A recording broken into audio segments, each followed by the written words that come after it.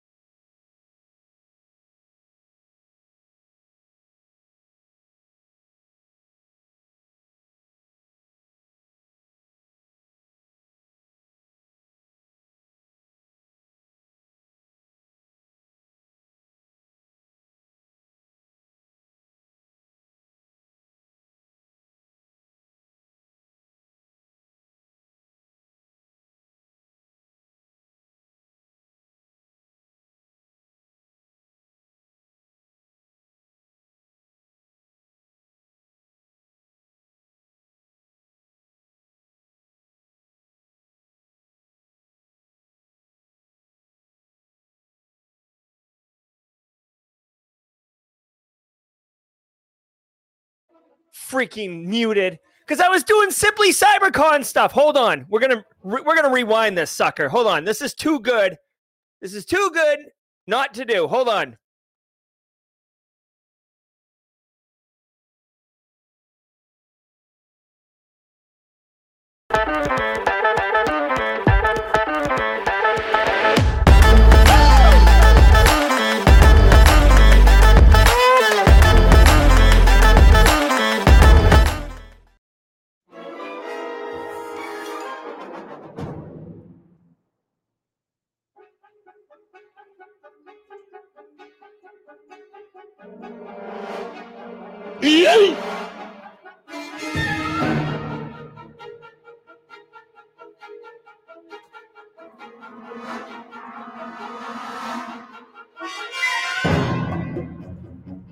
All right, everybody. Welcome to a very special Halloween edition of Simply Cyber's daily cyber threat briefing podcast. That is the Twilight Zone. Today is October 31st, 2023.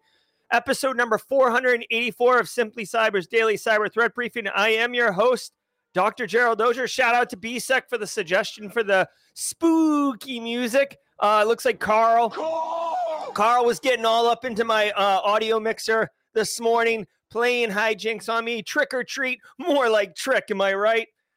Welcome, everybody, to the Simply Cyber's daily cyber threat briefing. I am your host, Dr. Gerald Dozier, and over the next 45 minutes, I will be breaking down the top cybersecurity news stories of the day with Jada Hermit, Tina Teeny, John Wayne, Johnny Five, Alana, Raymond Napoli, Kenyon Izzo, Kenneth, Abimbola, Lee Mueller, Chris Cahall, Ben, Carrie, recently minted Security Plus. Carrie, very nice.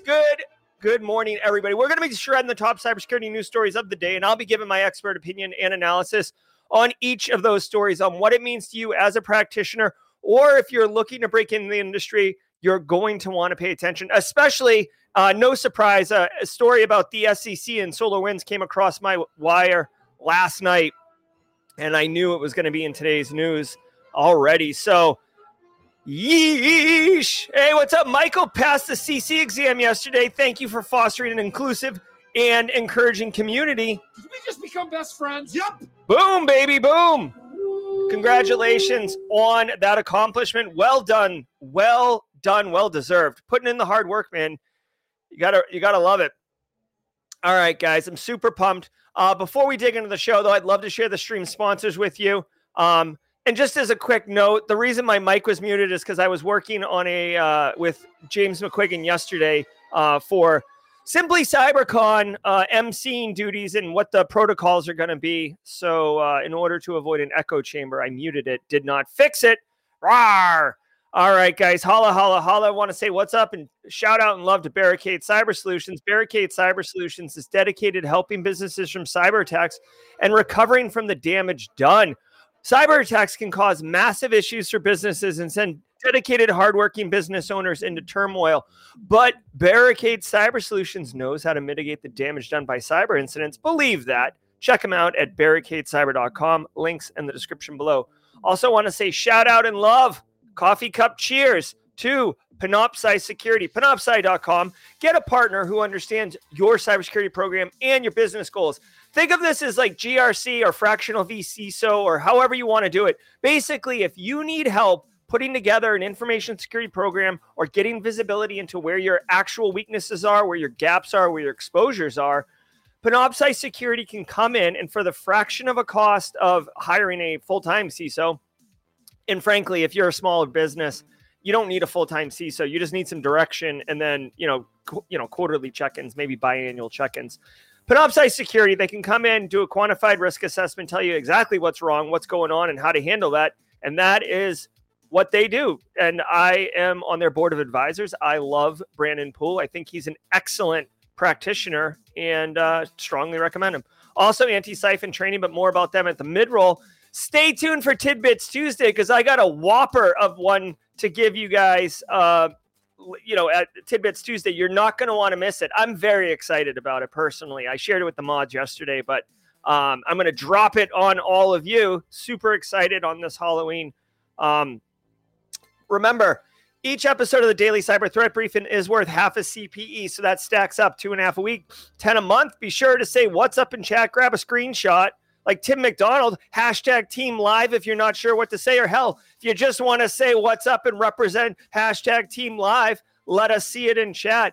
File it away in a folder, and when it's time to do your CPEs, just dump them. Back the truck up, lift the bed, and just pour your CPEs onto the auditor or to the certification buddy, whoever, and be like, I'll see you later. I'm going to get a taco. Now, if you're on replay, hashtag Team Replay in the comments. Team Replay comments are timestamped, so you want to definitely do that to get the credit for that. Kelly Lane is in the house, a journalist with interest in cyber and love the Cyber Threat News live streams. Well, Kelly Lane, I like the Cyber Threat Newswire live streams as well. Let me just tell you, Kelly, the Daily Cyber Threat Brief, it's not too shabby. It's not too shabby, all right? I know we had audio issues at the beginning, but that's kind of par for the course. All right, y'all, if today is your first episode of Simply Cyber's Daily Cyber Threat Briefing, give me a hashtag first timer in chat. If your haircut fish, hashtag Team Long Timer. I know we got some serious long timers in here. People before the show was called Daily Cyber Threat Brief, before we started keeping track of the numbers. No, Emilio Garcia. No costume for me today. Although last year I did say that I might dress up like Carl. I realized I'm doing the keynote for Charleston B-Sides next week, and if I had shaved the top center of my head, that would have been bad. That would have been bad for the keynote. Final reminder, y'all, I do not prepare or research any of the stories that we're about to consume. I don't even know what most of them are. So you're getting my honest, raw reaction and feedback. I've been working in the industry 20 years. I know a thing or two. And obviously, chat is amazing. All the people over here dropping their knowledge. So if you got thoughts on any of the stories, drop them in the chat. We love to engage with each other. Hey, Franklin Arens. Franklin Arens, we've got a sound effect for you, buddy. Welcome to the party, pal. Welcome to the party, pal. We got another anonymous on LinkedIn. It doesn't come up, but we got an emote for you. Dun, dun, dun, dun. There's John McLean. Welcome to the party, pal. Welcome to the party, pal. Thank you all for being here, first timers. All right, guys, do me a favor. Get your coffee cup. Get your bourbon if you're in Australia, or your wine. I know you it's wine country out there. Whatever you're drinking, whatever you're doing, make sure that you're relaxed. Get into a comfy chair, sit back, and hold on. Let me get a slug of this, buddy. And let's let the cool sounds of the hot news wash over all of us in an awesome wave. I will see you all on the mid-roll. Scott Taylor. Welcome to the party, pal. Welcome to the party, Scott Taylor. All right, guys. See you at the mid-roll. Let's roll. From the CISO series, it's Cybersecurity Headlines. These are the cybersecurity headlines for Tuesday, October 31st, 2023. I'm Rich Straffolino. Executive order outlines generative AI rules in the U.S. President Biden signed the order, which outlines 8 goals for the emerging tech. NIST will develop standards to red team AI models before a public release. Homeland Security and the Department of Energy will investigate threats to infrastructure posed by these new models, and developers must share safety test data. Agencies must also produce reports on potential job displacement from AI models, establish best practices, and build out cybersecurity programs for AI. The order also creates a national AI research resource to provide technical assistance to researchers, students, and small businesses. A White House official said the order will not see any already released models recalled. All right, couple things here. One, Kenneth did request a manual sound effect, so what? Did we just become best friends? Yep. Thank you so much for the super chat. And again, Kenneth, for giving Carrie some praise for a well-deserved effort of getting that Sec Plus. Okay, guys. So I have a couple thoughts on this one. First of all, Executive Office releasing AI strategic direction or guidance, whatever you want to call it. It's guidelines. Just as a quick little, Security Plus or your GRC 101 or whatever, when you see the word guidelines, that means suggested. Okay, this is synonymous with suggestion. When you see policy, that means you got to follow it. Guidelines, it's a best practice. Let's roll with it. Okay, like Alana said, non-binding. Okay, so that's a keyword. Like, excuse me. When you see this word right here, that indicates right away that it's guidance. It's a suggestion. Okay, that isn't bad though. NIST cybersecurity framework is a voluntary based framework, and people are using that all over the place with significant success. So here's what I love. Leon Elliott with the gifted sub for some lucky fan. Did we just become best friends? Yep. Thanks for the gifted sub, Leon. Appreciate you. So check it out. Here's what I'm thinking about this one. One, I have been railing against the federal government since like June when they said, like when Congress or the Senate got together and like, oh, we need to put a panel together on AI. Let's meet in October or November. Bro, AI is moving at a ridiculously fast pace. To wait 3 months is unacceptable. Like AI blew up on the scene in March of this year. That was 6 months ago. And there's ChatGPT alone has over 100 million users. Many of us have integrated AI into our workflows. Boards are asking, what are we doing about AI? How we, obviously the business is like, can we bake AI into everything, right?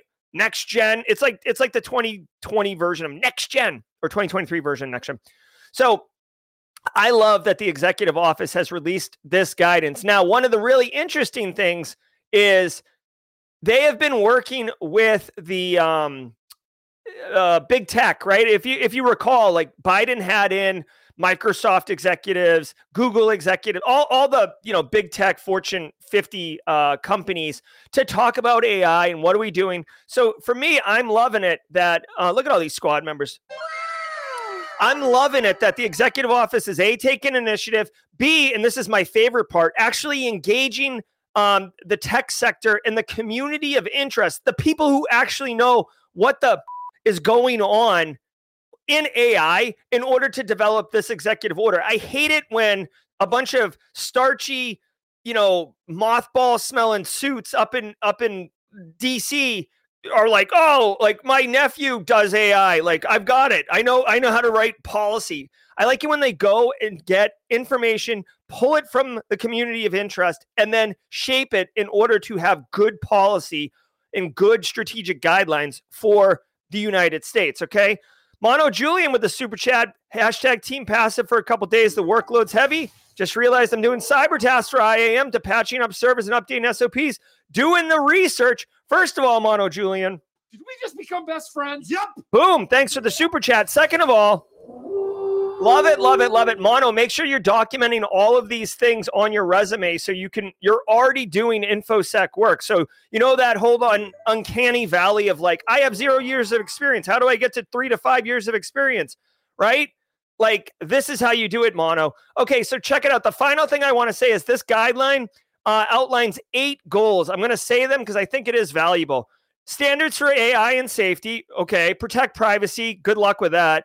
Advance equity and civil rights. I love this one. You guys got to remember the models they're building. The AI is just built off models. It's not like magic, right? If you ask AI to draw you a picture of a doctor 100 times, it's going to be pretty skewed one way or another. And this is based on evidence that's already been, developed and documented. I'm not just like throwing that out of my butt. So my point is there's a lot of inequity in the models and the base data being pushed into it, right? Okay. Stand up for consumers. I don't know. That's kind of vague. And by the way, I think that falls under the FTC. Patients, students, support workers, promote innovation and competition, advance U.S. leadership in AI tech. All right. That seems kind of counter. Advance U.S. leadership in AI tech. So keep U.S. number one, which I'm totally cool with. But at the same time, this kind of runs counter to protecting privacy, AI safety and security, right? Like advance AI leadership, ensure responsible and effective government use of the technology. Again, like I would love this one. Ensure the responsible and effective government use.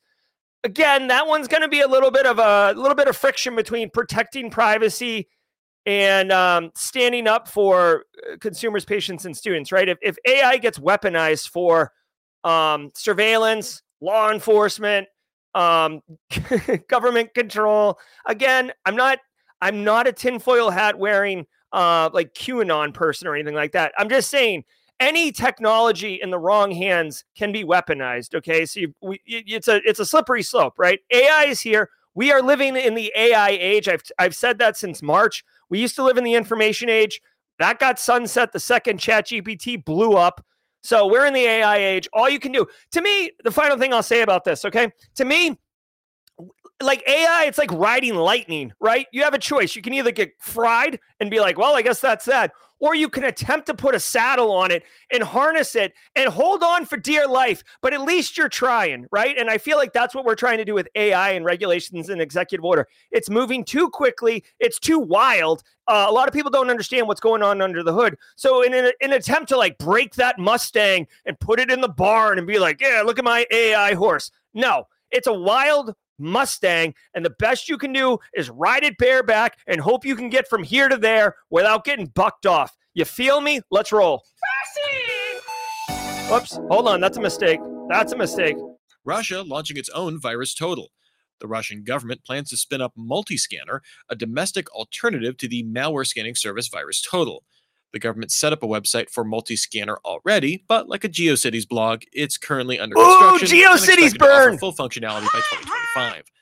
The government lists Kaspersky, Vsauce, and Netoscope as partners with the new platform. Government officials said use of Virus Total could cross over into unlawful territory in Russia, as U.S. authorities can potentially access user data. All right. I guess from like the office of nobody asked for this, Russia's going to launch its own Virus Total. All right. I guess they're thinking that people are spying. Okay. So if you don't know, now you know, right? What's up, Biggie? So Virus Total is a wicked valuable resource. So if you're new to the industry and you haven't heard of Virus Total, it's worth bookmarking. You can basically dump binaries or scripts. You could dump anything in here. I mean, a script you should be able to read like in Notepad or something, but you can drop binaries in Virus Total. You could put URLs in Virus Total. You could put hashes in Virus Total, and it'll tell you if it's malicious or right. Yeah, no, the GeoCities was sick. Anyways, and by the way, if you don't know what GeoCities is, congratulations, you don't have gray in your hair. Like, that's fine. Welcome to the party, pal. Welcome to the party. Okay, so Russia is... Here's the thing. Anything you stick in Virus Total becomes like public domain unless you pay for a subscription. But either way, a lot of malware gets... basically gets doxed in VirusTotal. So, say you got some new fancy piece of malware that you wrote and I drop it on Rick Armstrong. Rick Armstrong is infected with my payload. Rick pushes it up to VirusTotal because he's like, what the F is this? Well, now VirusTotal knows about it, and essentially my malware is burned. I have to recompile it to get a new hash. It's out there. So Russia is setting up its own. They can totally do this. I'm trying to think, like, practically, what is the value of this? Like, a lot of malware is written out of Eastern Russia. Okay, so let's just put that there, right? Like, China does a lot of it, but Eastern Europe, not Eastern Europe, excuse me, Eastern Russia, not Eastern Russia. What the hell am I talking about? Eastern Europe, where Russia kind of is, Belarus, Romania, Ukraine, these countries, there's a hotbed of activity because basically if you're in Russia, but you're a cyber criminal, if you're not attacking Russian citizens or Russian businesses, you're good to go. You're like, no one's going to knock on your door. You are clear for takeoff. Okay. As long as you're attacking other people. So obviously a lot of cyber crime comes out of that space, including writing malware. Now, like, for example, NotPetya. So I guess what would be a hot take on this? Why would you not want to become part of the public domain for all of us? It's straight up. Yeah, exactly. So I guess the thing is, in my mind, I'm like, oh, then threat actors could see, a threat actor isn't going to want to put their own stuff up to see if it's been popped because it's still going to get into VirusTotal. Russia's saying U.S. snooping fears, but I don't see what the U.S. government would want to do. Like it's malware, right? Who's uploading the malware? I guess is really the thing. I'm sorry, like, I don't really have a hot take on this one. I'm just looking at the service. This is the multi-scanner service. Yeah. The service would ultimately remotely check files and links using static analysis. Okay. Yay. Static analysis. Also conduct behavioral analysis. That's actually where the power is in understanding malware.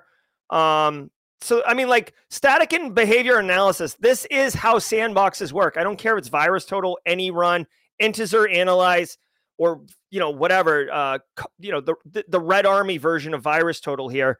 It's all doing the same thing. Russian companies are being sanctioned by the European Union and U.S. Treasury. Okay.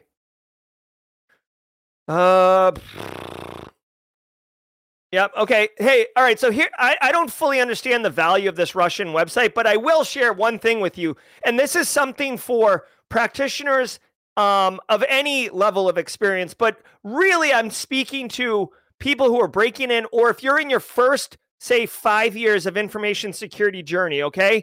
This part of the story right here, the company, this malware company, suffered an embarrassing gaffe when they uploaded a list of thousands of user accounts to the platform. Here is the deal. I don't care if it's VirusTotal, any run, whatever. When you upload to one of these platforms and you're not paying for the service, what you upload becomes public information. Anyone can look at it after it's been uploaded. So here is the deal. Say the CEO calls you or the CFO calls you and she's like, hey, I don't know what this file is. Someone sent it to me. It's really weird. If you are a junior engineer, you might be like, oh, I don't know what this is either. I'm just going to throw it in VirusTotal and see what happens. And then it ends up being like the Q4 financial projections or like the details of a very complicated multinational merger, a multi-billion-dollar merger, right? Like I'm being a little hyperbolic to make this point strike, but my point is, don't just grab stuff blindly and throw it up into VirusTotal or any run or whatever, and just to see as a first pass. Like, you should first, be like, okay, is this something that's sensitive? Should I be mindful of this? Should I do a little internal research on this? Because once it's out there, you cannot claw it back. It's on the internet. Second thing I will say, and really worth noting, okay, VirusTotal is not incident response. Do not throw something up here and then totally make your decision on whether it's malicious or not based on this. Okay, this is just one input into your triage and incident response workflows. This is not replacing you. Okay. A lot of people are like, oh, VirusTotal says it's clean. Good to go. Guess what? A brand new piece of malware, VirusTotal is going to say it's clean. Something no one's ever seen, VirusTotal is going to say it's clean. You feel me? So don't make that mistake. Roaming data could leak geolocations. Researchers at Citizen Lab published a report detailing how roaming signal protocols used by telcos can reveal location data. This can see a surveillance actor issuing signaling messages to create a trigger response from a target's home network, ultimately directed at a user's international mobile subscriber identity, or IMSI, to reveal their location. Surveillance actors can do this through accessing the IPX network through covert commercial arrangements or just through an intermediary. The report also shows passive location tracking through signaling probes and monitoring tools. Citizen Labs recommends law enforcement work to prevent trafficking in IMSIs to begin with, carrier encryption for IMS details, and auditing access to private IPX networks. Really quick, Arrow Wyatt. I think it was Arrow Wyatt had a thought, and I love this thought. I love this thought so much that I'm winding it back for a second. Arrow Wyatt wrote, perhaps Russian government's hoping they'll be able to farm malware by having it submitted to their platform. Absolutely great point, right? So say that people are, the NSA writes some malware, or Israel, or European Union, or whatever, and they submit it up to the Russian VirusTotal. Well, then the Russian VirusTotal can take it down, disassemble it, decompile it, analyze it, maybe get some new tools into their cyber toolbox, their 0 days, right? So that's actually a very good point. All right, so next story here, the network effect of telecom vulns for location disclosure. Honestly, I was thinking about the Russian story a little bit. If you are interested, ooh, nice infographic. Hold on one second. All right, here's the deal. Oh, wow. Look at all these infographics. I mean, hey. Like, I'm going to print this out and it's going to unfold 3 panels. If you're picking up what I'm putting down, again, for the olds in the room, this looks like a really, really thorough breakdown of how information can be used from cell phones and cell phone tower networks in order to pinpoint your location. We got a little Wireshark action in here. Ooh, yeah, Wireshark, baby. Come on.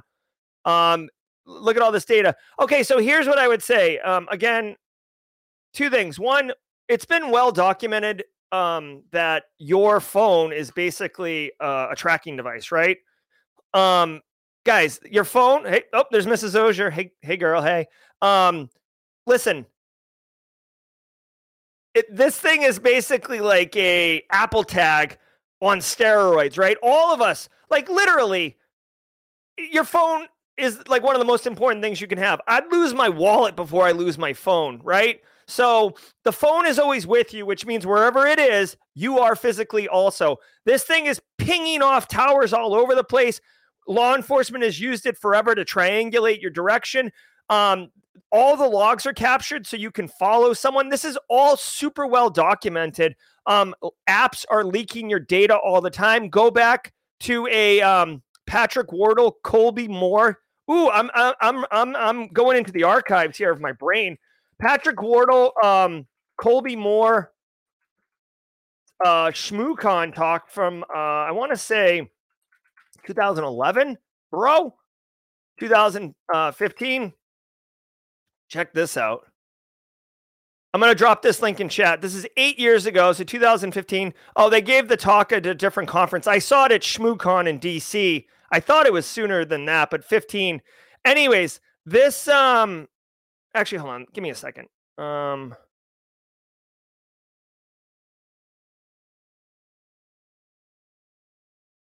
Yeah, dude, this video, this talk right here, excellent. And this is 8 years ago, and it outlines exactly how an app can track you and basically pinpoint you, leaking data, getting location information on you that is well beyond what you need. I loved this talk. And by the way, Patrick Wardle is probably my number 1 favorite speaker of all time. He's top 3. He might be number 1, hands down. So Citizen Lab, they do a wonderful job in general of documenting.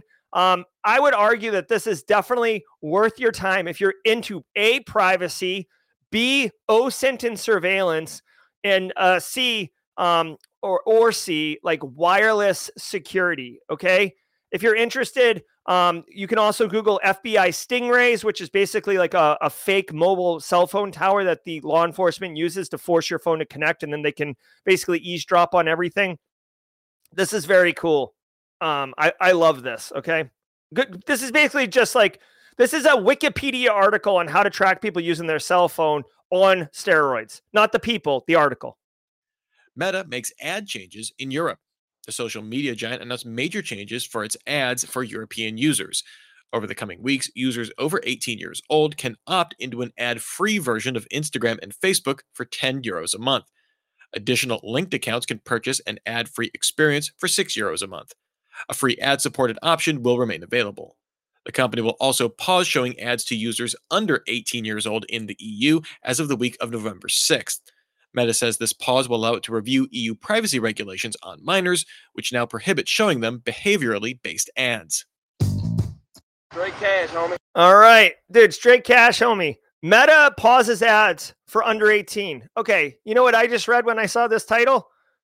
Meta finds alternative revenue stream in Europe.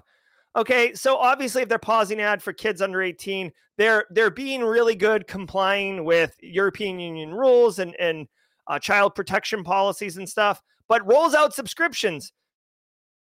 Straight cash, homie. Straight cash, homie. Thank you, Randy. Like, they're charging people now. They're getting their money, guys. There's no way Meta is like, let's just stop making money. That isn't going to work. No.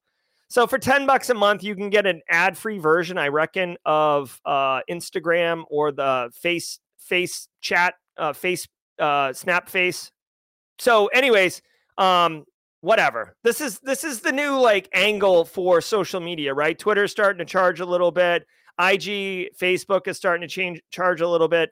The European Union is tightening down. Meta is, I would imagine, sick of paying multi-$100 million plus fines. I know it's just the operating cost, but it's annoying, I'm sure. So they're rolling out subscriptions. Like, okay, like not much to do here. This is just a business model change. Yay. Okay, way to go, Meta. And now a word from our sponsor, Hunters. Piecing together an SIEM not only takes forever, but it wastes your security team's valuable resources. Hunters is an SIEM alternative purpose-built to help your security operations mature to the next level in a fraction of the time. Spontanana, a next-generation travel-as-a-service platform, uses Hunter's built-in correlation and enrichment capabilities to make better security decisions and experience value from day one. Are you ready to evaluate Hunters as a SIEM alternative? Visit hunters.security to learn more. All right. Hey, what's up, first timers? This is the mid-roll, so we do this every day, so settle in for this one too. All right, guys, I want to thank all of you for being here halfway through the show. We're doing great. If you are getting value from the show, whether it's educational value or entertainment value, be a lamb and hit the like button. It goes a long way, not to pump my own feel goods about myself. It goes a long way to help other people like Mark Santiago, first timer, Scott Taylor, first timer, right?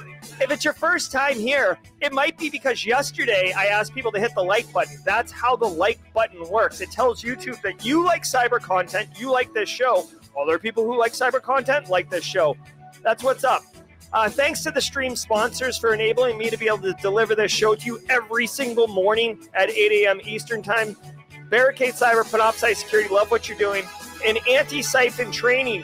Guys, Anti-Siphon Training, the training arm under Black Hills Information Security run by John Strand, is here to disrupt the cybersecurity training industry by making high-quality, cutting-edge cybersecurity education taught by wicked smart, seasoned practitioners in a practical, hands-on skill way. I love what Anti-Siphon is doing. use the link in the description below to go to Pay What You Can training. I mean, they have tons of training, but this right here, you could take all these courses for $0. They intentionally suck at capitalism, okay?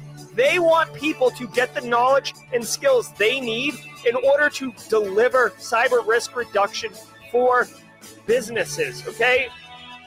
It takes a village. Go to anti-siphontraining.com or use the link in the description below. Guys, they have 2 trainings today. At 11 a.m., you can get started with packet decoding, or you can start your professionally evil API testing. Dealer's choice. Get into it. Don't sleep on this. All right, guys? We got the Simply Cyber Community Challenge. Brian W. currently with the Brian Woods with the Simply Cyber Community Challenge. Brian, well done. Thank you for seriously taking the challenge seriously. Listen to me. If you're listening right now and you want to supercharge your LinkedIn feed and build a professional network of meaningful, like-minded, inclusive cyber people, do the following. If you like bots and random crap on LinkedIn, do not do the following. All right, how do you do it? Go on LinkedIn and search for this hashtag. We have made this hashtag. We have pushed it through the algorithms. It will show up with good stuff. Once you search for this hashtag, connect with the people who are posting using it. Comment on their post. Connect with the people in comments. Already, 5 minutes a day, you're going to start building your network. Now, here's the best part. Because you're commenting on those posts, people who are coming in and connecting with the people posting and in the comments are going to connect with you. The work is going to be... Hold on, get focused, Jerry. What's going on here? There we go. The work is going to start scaling up. It's going to amplify. It's going to go exponential. It's going to go nuclear. Seriously, if you want to do this, spend 5 minutes a day. You will be happy in 2 weeks' time. Believe that. Brian Woods, please tag somebody with the baton. We are like 180, 200 people baton days in a row. We're straight crushing it, homie. Let's keep going. All right, Brian Woods, let me know. Simmer down now. All right, guys. Yo, Tidbits Tuesday, where I share a little bit about myself. Usually, well, let me share this. I want to share a Halloween one, and then I'll give you a bonus thing. Dude, I remember my earliest Halloween costume, okay, that I got to pick. It just occurred to me. It was a Garbage Pail Kids outfit. It was like you'd wear like a plastic smock, which was the Garbage Pail Kid's body, and then a mask. And it was the one where the kid was like covered in spiders, which is gross because I don't like spiders. I don't know what I was up to. But I remember I like went to the store by myself on the bike because it was the 80s and you could do that.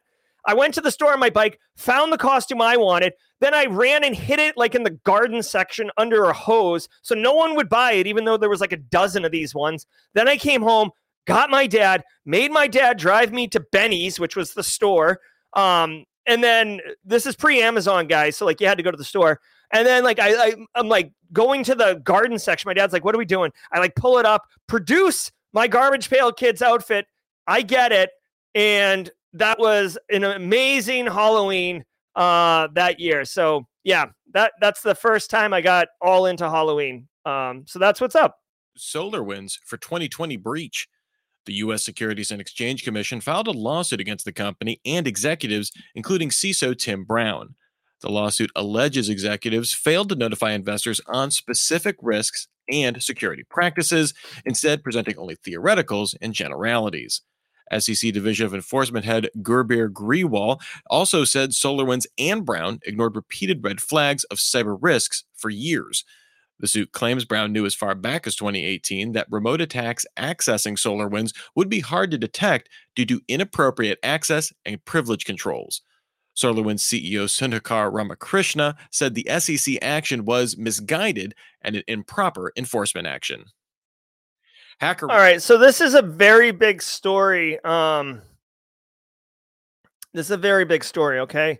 So the SEC is suing SolarWinds. Now, this is not quite the same as the CISO being brought up on criminal charges, although it could eventually get that way. So here's what they're saying. The SEC, who's responsible for investors, right? They typically go after like insider trading and stuff like that, is saying that SolarWinds, a publicly traded company that was involved in what I believe, or I qualify as the worst cyber attack, one of the most sophisticated cyber attacks, putting Stuxnet aside, in history. If you don't know what I'm talking about, Google Russia SolarWinds attack. And really quick, mods or anyone in chat, I don't know if Jack Resider's Darknet Diaries has done an episode on SolarWinds. It's perfect for Darknet Diaries.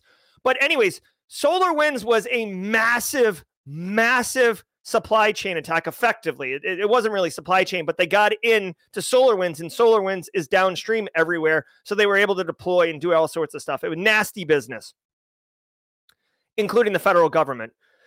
Now, what they're saying here is that the CISO at SolarWinds knew for years that they were vulnerable, that they were exposed, that they had a bad cybersecurity, and that they misled investors by saying the opposite. This is an interesting precedent to set because, as you and I both know, in the reality of cybersecurity, you will always have residual risk. You will never be secure.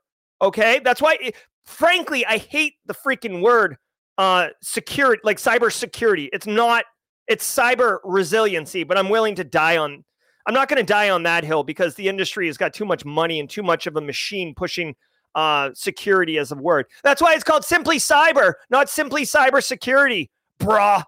Little hot take. All right. So here's the deal. There's a lot of evidence to suggest that they knew for years that they wouldn't be able to detect an attack. They knew for years, they were saying that their security posture was at a certain level when it is at a lower level. From what I read, now I typically don't research these stories, but last night I did read about this one in a different article, and it's going to be very difficult. The CISO didn't come out and say, we are at a 3.75 out of 5, according to the NIST cybersecurity framework. And here is exhaustive evidence to support this argument. In the world of cybersecurity, guys, we do the best we can. And that's where we go to drive cyber risk reduction. A lot of people can't handle it. It's a stressful job, guys. Like you could get hit any second. You're walking, and by the way, you don't get all the money you need to implement all the security you want. So you got to deal with that. I do want to give a shout out to Jason Haddix, who is a really well-known bug bounty and pen tester, but also a CISO. He suggested after this precedent is set, CISOs, if you're going to be a CISO or you are one, you should really outline in your contract, like golden parachutes and like firm requirements on exits and how responsibility and accountability is going to be charged with you. Just to take it one step higher up in the chain, it is a philosophical discussion within our industry whether or not the CISO is accountable for information security at a business or if they are informing the business on information security, right? So say there's a massive breach. Is the CISO to blame? This is an argument that we have all the time. I'm of the position, no, because the CISO, if they're doing their job correctly, should be providing all the information and all the suggestions and all the best practices and everything to the business.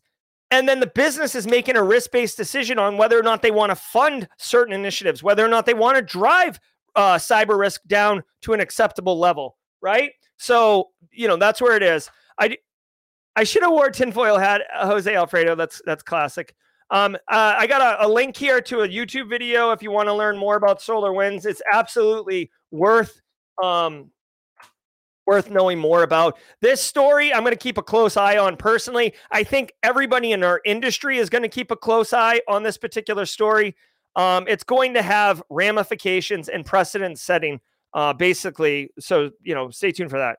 Awards over $300 million in bug bounties. The company announced it hit this all-time milestone since the launch of its bug bounty program.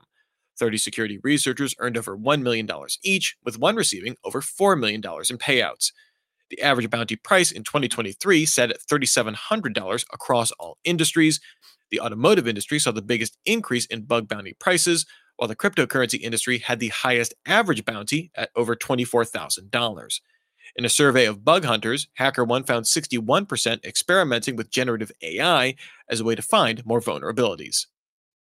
Exactly, guys. As I laid out in the first story, everybody's using AI right now, okay, including bug bounty hunters. HackerOne laid out $300 million. Way to go, HackerOne. I'm on HackerOne. When I do get some free time, which is like never, I do plan on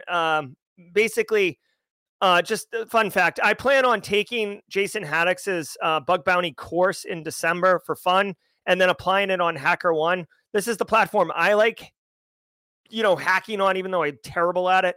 I do want to point out, interesting here in the infographic, this green bar right in the middle definitely jumps out, grabs your eye first. This is research and bug bounties found in the cryptocurrency and blockchain. I'm a crypto evangelist. I love it, love it, love it. Yep. Thank you, Finfrock. So obviously big money in the crypto space. Obviously, the crypto winter is hit, and I feel like crypto is actually kind of way down.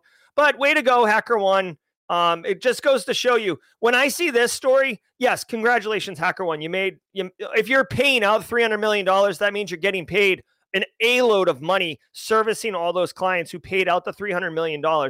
But what I do want to point out is this, to me, is a massive, massive win for vulnerability disclosure, for security researchers, for bug bounty, for really trying to empower and champion the security community to help businesses get their crap in order in a way that's actually valuable to the business, because they only pay for vulnerabilities that are discovered.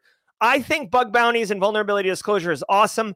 I say it a million times. I'll say it a million more. If you ever get a chance and you want to know the history of it,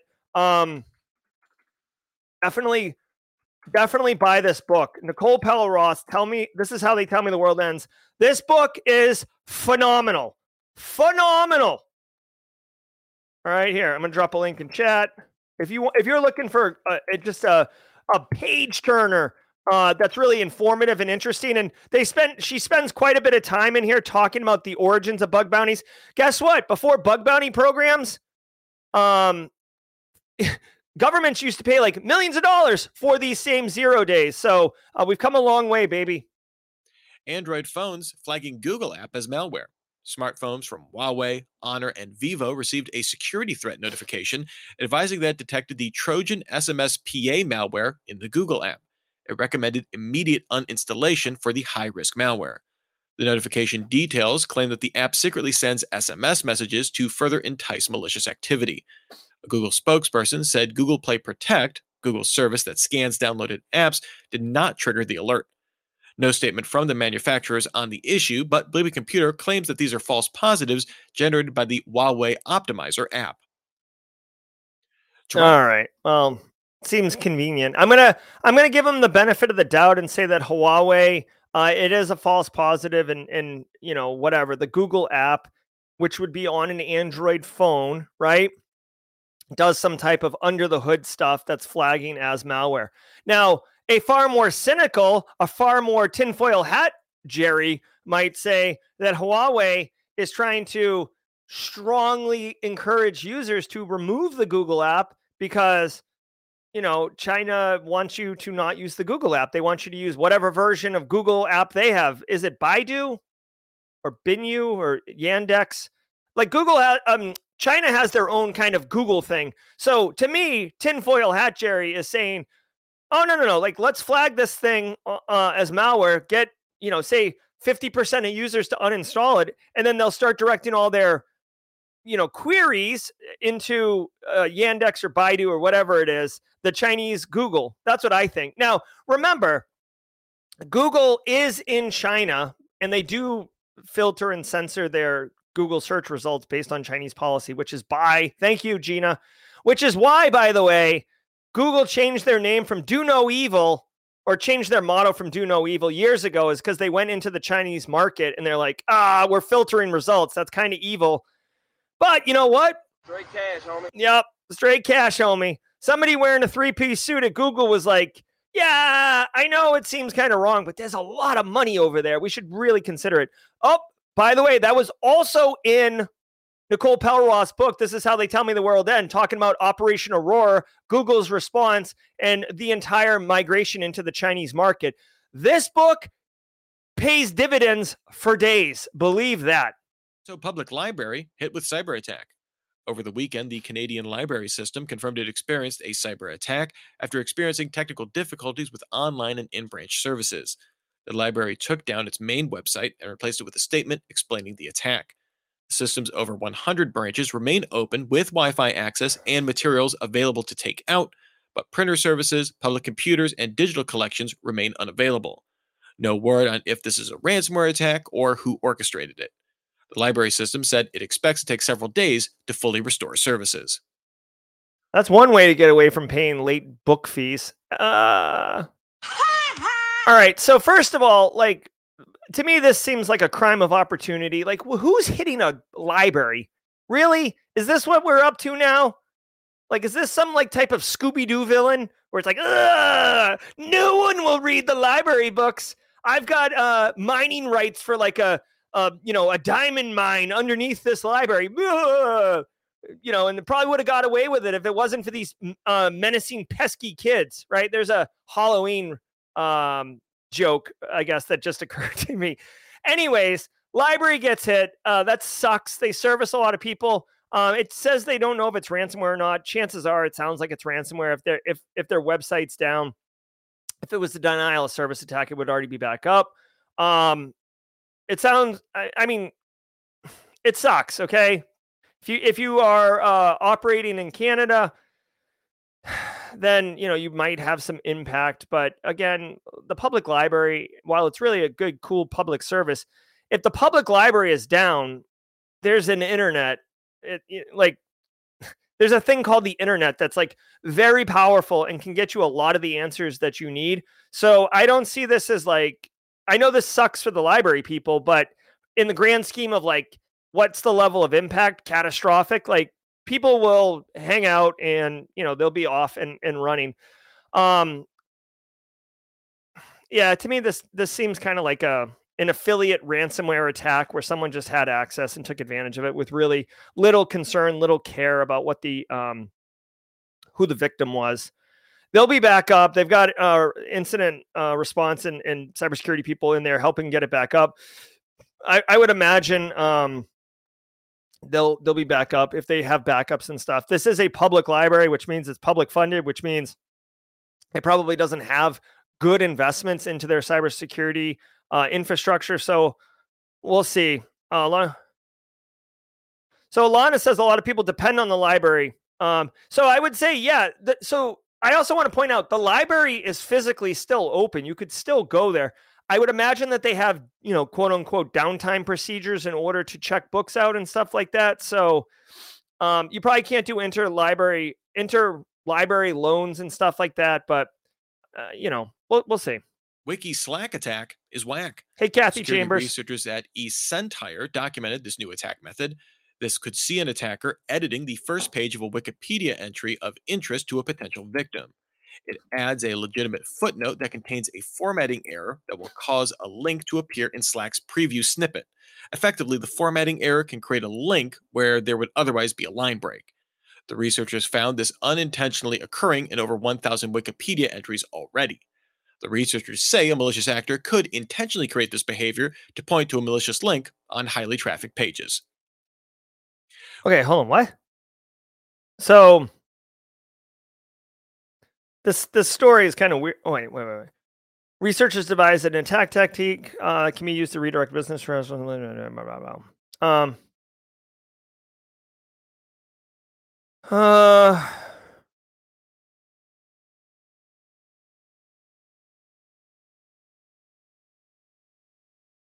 All right, so this is just kind of an interesting attack. So basically, everybody uses Wikipedia. Hey, really quick, Lupe Peterman, if you are in the community, if you're in chat right now, Lupe, you might be on audio only. We are trying to giddy up. We're trying to grab you to see if you are interested, Lupe, in the Simply Cyber Community Challenge. So Lupe Peterman, please ring the bell or jump in chat right now and let us know. So guys, here's the deal. Wikipedia has been around forever. People use it. In all the citations, there's usually footnotes. You can click on a citation, go to the footnote, and drill deeper for more information. Where did this thing come from? These security researchers figured out that there's a way to kind of weaponize the footnote. So the footnote itself is not at risk. And hey, Lupe, do you want the Simply Cyber Community Challenge baton? Let us know in chat. So the footnote URL is not actually malicious. So if there was any type of, direct URL to malware, it probably would get flagged and taken down and not a thing. But it goes 1 degree deeper, pushing to a Slack thing, which obviously is not going to show up as malicious. And then due to some grammatical thing that they did, then that takes you to malware. What I want to say is this is an interesting attack, okay? But you've got to remember, this is very much a spurious hit, right? If let's say I'm trying to get Kathy Chambers in chat. I'm going to compromise Kathy Chambers in ACI Learning, okay? I've got to figure out what Wikipedia article I'm hoping Kathy finds, or I send it to her. Then I have to hope that Kathy is interested enough to go to the footnote that I've weaponized and follow it. And Kathy is not paying attention. So when it redirects through Slack and bounces out to some malicious site that I've created, she doesn't notice. And my malicious site looks believable enough that she falls for it. There's a lot of dependencies in here. So this isn't a targeted kind of spear phishing attack vector. To me, this is very much like laying a crab trap in the bay and hoping some crabs walk into it, and then figuring out if you got a janky looking crab with like 1 claw and it's got barnacles all on it, or if you got some juicy like 18-pounder, it's all bright red and looking svelte and got its swell on, right? You don't know what you're going to get. So interesting attack vector. It made some stories, made some research. I do want to say shout out to attackers and pen testers. This might be an interesting technique to fold into your workflows for your pen test and red team engagements. But this is just, to me, this is interesting. It's a novel attack vector weaponizing a site like Wikipedia that everybody's familiar with. But at the same time, whatever. We've all seen practices that we know all are right. security theater. Nope. But the question is, all right. Hey, that's going to do it for today's show. Unfortunately, I do teach. It's not unfortunate. It's actually awesome. But I'm faculty at the Citadel, and on Tuesdays and Thursdays, I got to run out of here and drive like I stole my truck to get down to the Citadel so I can teach my cadets all things cybersecurity. So I can't hang around and jaw jack with y'all today. I hope you got value from the stream. Lupe Peterman, thanks for picking it up. Brian Woods, thanks for the community challenge. For all the first timers, I hope you come back tomorrow, and I hope you had a good time. I'm Jerry from Simply Cyber. You guys are chat. Until next time, stay secure. Everybody, I hope you enjoyed that content. Keep the cybersecurity train going by connecting with the other Simply Cyber community resources. We have the Discord server that's lively and always keeps the conversation going. You can connect with me directly on LinkedIn. And also every single weekday morning on the Simply Cyber channel, we're doing live daily cyber threat briefings, 8 a.m. Eastern time, as well as Thursday at 4:30 p.m. We're doing live stream interviews with industry experts, and we produce videos that we push out every Wednesday morning. I'm Jerry from Simply Cyber. I hope you enjoyed the content, and we'll see you in the next one.